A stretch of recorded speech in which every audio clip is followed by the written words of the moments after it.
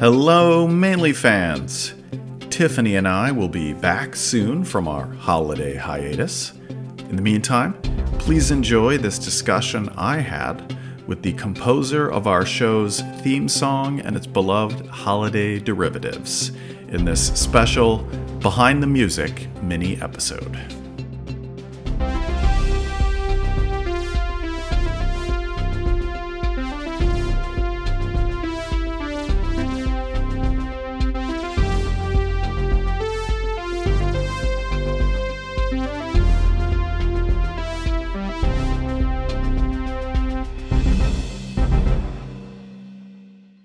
My guest today is Bryan Den Hartog. You hear him every time you listen to Mainly History because he is the writer and performer of the beloved Mainly History theme.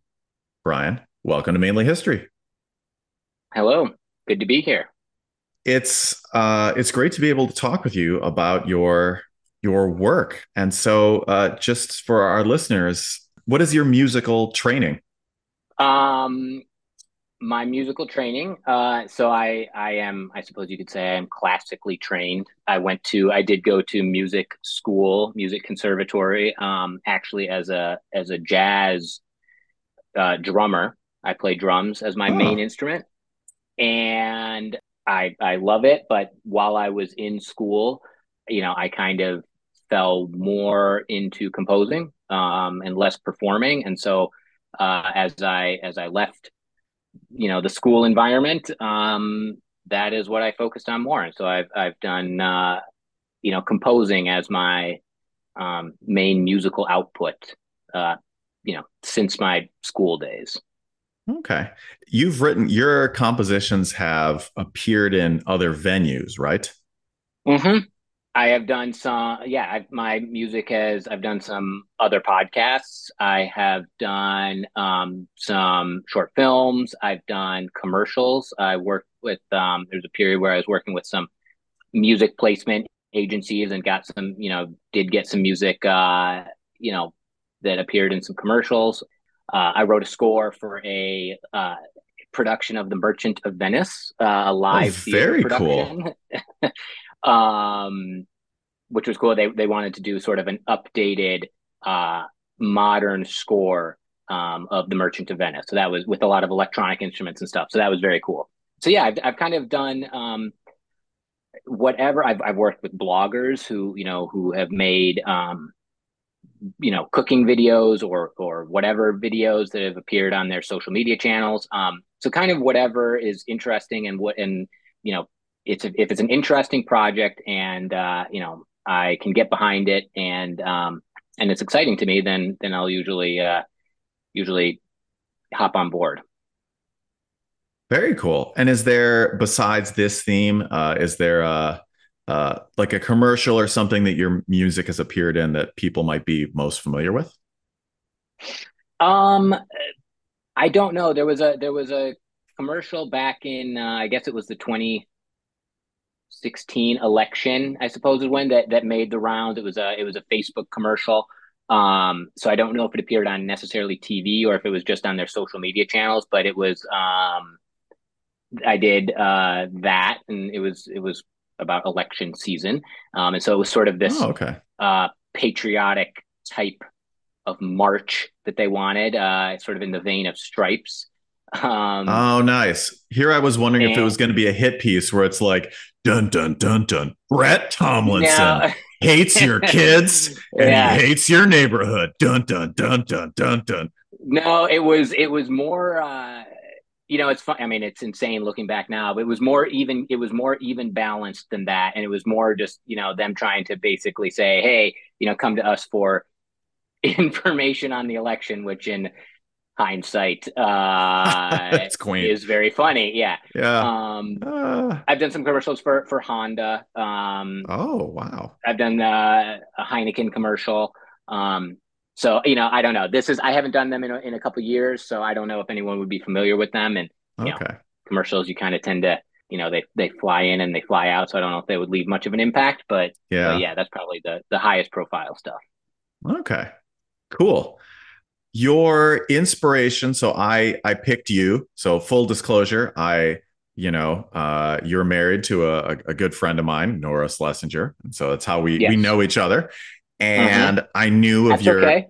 that's great. I know it works out for everybody. And so I knew of your artistry through Nora, and so I approached you when this show was in its infancy, asking if you'd be interested to do this. And so when I approached you, I'm wondering, so what was your kind of inspiration for how you thought about the process of writing this theme? That's a very good question. So I mean, usually when, anytime a project comes along, and it's mainly history and it's other projects. I am one of these writers or composers who tends to noodle with it in my head for quite a while. I don't get to writing right away. Okay. I kind of, tease it out in my head for quite a while. And what I'm doing is I'm usually thinking about what the project is, what the music's function is going to be in it. Essentially how the music can help support whatever story is being told. And so in this case, I was like, I remember, when you came to me and you said, I'm going to do a podcast called Mainely History. It's going to be about the history of Maine or historical topics of Maine. Of course, my first thought was, it's a theme song. So you first think, okay, there has to be some sort of ear catching theme that is hummable that's going to catch people's ears. So I know that, and then I'm thinking, okay, mainly history. My first instinct was to go to a place of rustic, wind through the Mm. leaves, acoustic guitars, and historical sounding stuff. Um, that was my first instinct when we started discussing this project. Obviously, for anyone who has now listened to the theme for the past couple of years, it's not that at all. But that is where my first my mind first went, and that is of course just thinking, okay, well I'm gonna get inside this podcast, this podcast's story, and try to support that as best I can. And I think I So remember that's we had a kind of conversation that like because the trope for some history podcasts, yes, it's like just some very undistinguished kind of tootly fifes and like oh yeah, drums. And yes, and I wanted not that. And like I yep, mean, the vibe that I love about this theme is that, and I think people who know me will say that it is somewhat reflective of my sensibility that I bring to this podcast, is it's kind of upbeat and kind of bumptious, jaunty even, yep, in the way that it brings you in. And I think it's just great. It gets me. So my wife Robin, who our guests know from her occasional appearances as like beer taster and such on some episodes, she knows that I'm in the process of finishing an episode when I'm editing everything in, and she can like hear me and see me like waving along as the theme music plays in, as I'm making sure that it sort of overlays over everything. She yep. knows that I'm ready to publish an episode, and I still do it every time where I'm like, yep. And that's like my little ritual of like sending this off into the ether of like Yep. having that. And Well, so, that's great. Yeah, no, so the next phase of really any project, and certainly this one again, is after I'm sitting there noodling it with it in my head, and I've thought, okay, I'm going to come up with this rustic, acoustic guitar or whistling thing or whatever, that evokes the woods of Maine and is history. Then I talk with you, and you're like, no, not at all. And it's like, oh, okay, so we're going in a different direction, and that's totally fine. And we start collaborating, and you say what you want, and you say, actually, I'm thinking of something totally different because I don't want to do the stereotypical thing, and that is cool. And that sort of in a way that kind of energizes me, because then I'm like, oh, this is awesome. We don't have to do the same thing. We don't have to do the obvious. We can do something completely different. Something that is exciting. And so now it's like, okay, we've taken ourselves out of whatever is obvious, and we get to explore all these different things that maybe do not first pop into your mind when you're thinking of a history podcast dealing with Maine. And so yeah, so then we got into kind of the collaboration aspect of it all, and you said you gave me a couple of reference points, and which were very helpful, and I ran with that, and then we talked a bit more about the function of it, and what the podcast was about, and how this music was going to um work logistically within the podcast, and from there I actually started taking my inspiration from kind of almost like a news program, if that makes sense. um Yes, yes. sort of with this kind of, I knew there was going to be the melodic theme, but also, there's each episode is going to have this sort of, introduction and the setup that, is going to have some music under it. And in that case, I wanted to have music that was not distracting, but supported what you were going to be saying, that was sort of maybe propulsive, and had some energy to it, but again, nothing overbearing. And so that's when you start thinking, okay, what is that? How do I get that into music? How do I get that feeling into music? And that's where then I'm now sitting at the keyboard, and I'm writing. That's when the writing really starts to take shape.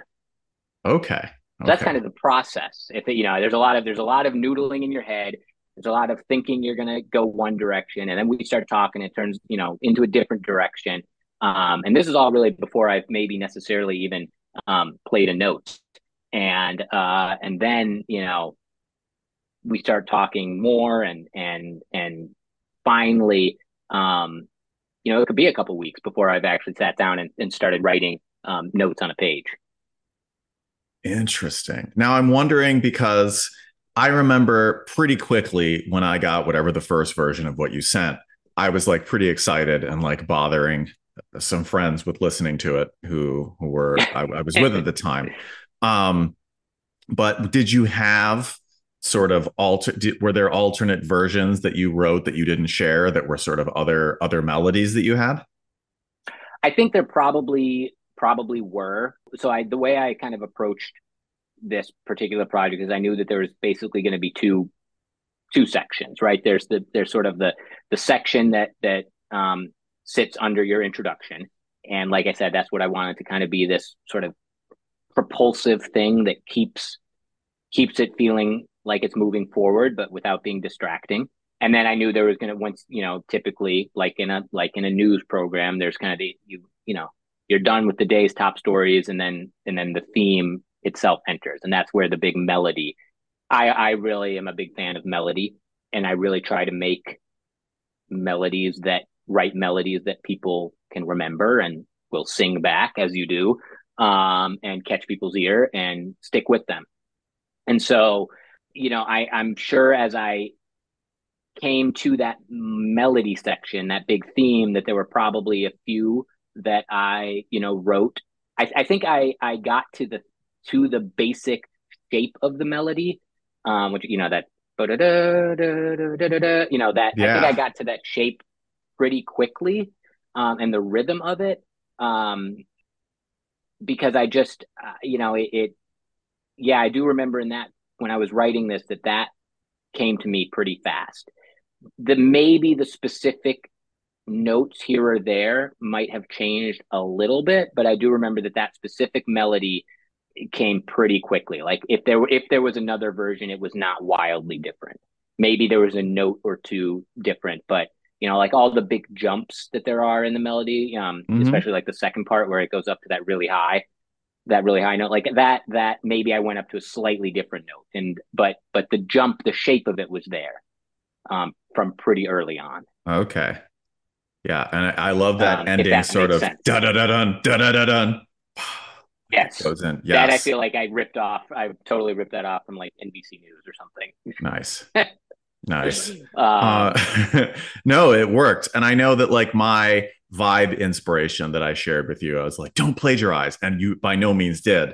But like there was the Pod Save America theme yeah, that I shared that was like a political talk pod that like I haven't listened to them in a good while, but like I remember their theme was like, yeah, it was pretty vaguely, it sounds kind of serious, but also is kind of winking at you and like vaguely jaunty. Um, Yep. And so and and so I use that as a reference point and some other things, and that's I think that's when you pointed that out, that's kind of when my mind started to shift to this sort of news yeah, political, even though this isn't a political show, but no, um, we're that's news kind of of when the it went there. past. Yeah, exactly. Yeah, The day's top stories from 1778. exactly. That's a great way to frame things. You have two widely beloved holiday spin-offs of your classic theme. There's the Halloween one and then the Christmas one. And so you did all of your work on, it's all electronic, it's all on your computer and a keyboard, if I'm not mistaken. Yes. It is, yes. And so, It's all digital. right. So how much then tweaking did it require for you to make for the Halloween one to add in the sort of spookiness and the Halloweenitude? Yeah, the Halloweenitude. It doesn't. That is the benefit of um the modern process when it comes to composing. It is all sitting on hard drives and in computer programs, and so it's fairly easy to pull up again, to open up that project. And you know back in the day, you may have to re-record with whatever musicians you were actually using on the original track. And in this case, there are no actual musicians playing this stuff, so it's fairly easy to pull up the original project. And I do start to go in and think, again, in this case, just getting into into the Halloween mindset, with some hilarious references that I sort of use as my own inspiration, and just think, okay, what is Halloweeny? And so when I specifically was doing this Halloween theme, a reference I used was The Simpsons. Me How too. they We're contemporaries. Yes. The yes. Halloween So version of the Simpsons theme song was literally what I was thinking of, and I was like, can you basically do that? But for yes, in right, my mind, exactly. And how, I mean, you just know it's immediate when you know growing up watching The Simpsons, and yes. you hear, around October, that one, the Halloween special. Hmm. And it's of course the same theme, but it's different. It's Right. Halloweenified. Um, so I just, I immediately start just going, okay, well, what can I do to keep, the integrity of it all, but with slight tweaks. What is Halloweeny? And I just think, well, an organ is Halloweeny. Yes. Picture, like Dracula, Yes. or whatever, Phantom of the Opera, even though I don't think that's actually And what's Halloweeny. that But other instrument people hear? So there's the organ, and then like the Simpsons, it sounds kind of whistly, and you have it it's too. yeah, it's a theremin. Oh. And it's which is a very cool sort of electronic instrument. Um, Oh, it's not a wind instrument. I thought a no, it's not a theremin. wind instrument. Yeah, yeah. Um, Oh. and it's very cool. And it's very Halloweeny. And like, it's basic. I mean, it's super stereotypical, but it also gets the point across very quickly. Hmm. And so you hear it and immediately. I mean, I don't know if that. I don't know if the theremins at this point really show up in too much non-Halloween stuff. Mm. Um, and so it just immediately takes your mind there, and that's what I was trying to do. And there's some other things, like I think I actually took it and put it into minor. I changed Hmm. it a little bit and put it into a minor key, um, while keeping the same feel and the same thing, but it does change the melody a little bit. The shape is still there, again, with the big jumps and whatever, but the notes are slightly different, because, say, instead of hitting an E, you might be hitting an E flat or whatever.